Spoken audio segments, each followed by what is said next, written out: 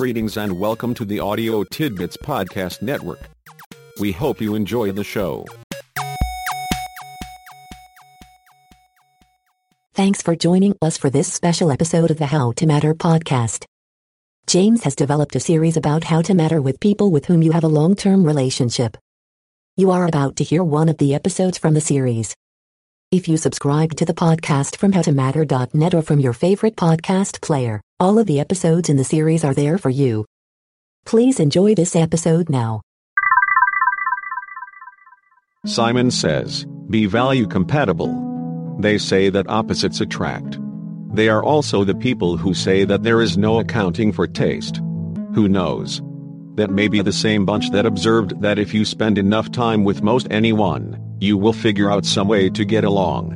Whatever the attraction, values are at the heart of it. For you and your significant other, there is something that keeps each of you in the relationship.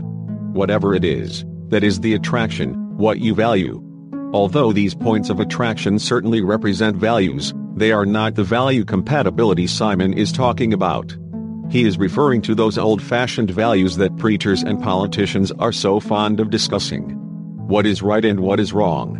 What is good and what is evil? What do ethical people condone and what do they abhor?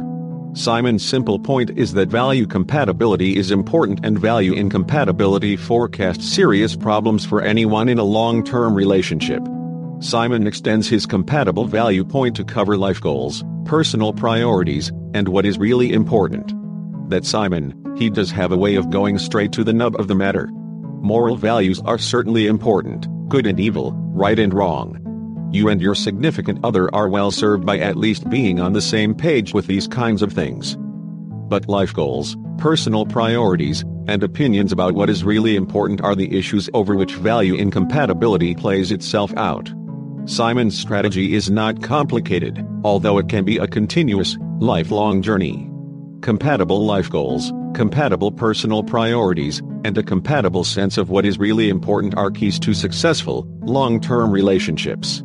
Simon is not saying that these values have to be the same. He is only saying that both of you are well served if they are compatible, can exist comfortably together.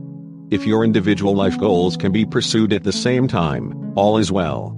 If your individual personal priorities can be pursued at the same time, all is well. If your individual sense of what is really important can be respected at the same time, all is well. If either of you needs to compromise or set aside your individual life goals, personal priorities, or that individual sense of what is really important, all is not well. Just as you need to be on the same page with your moral values, you need to be sure that you are in the same chapter of the same book about life goals, personal priorities, and what is really important. Be value compatible. Thank you for taking time to join us today. We hope you always matter to people who matter to you. Be well, do well, and please visit us again on How to Matter. How to Matter. How to Matter. How to Matter. How to Matter. How to Matter. How to Matter.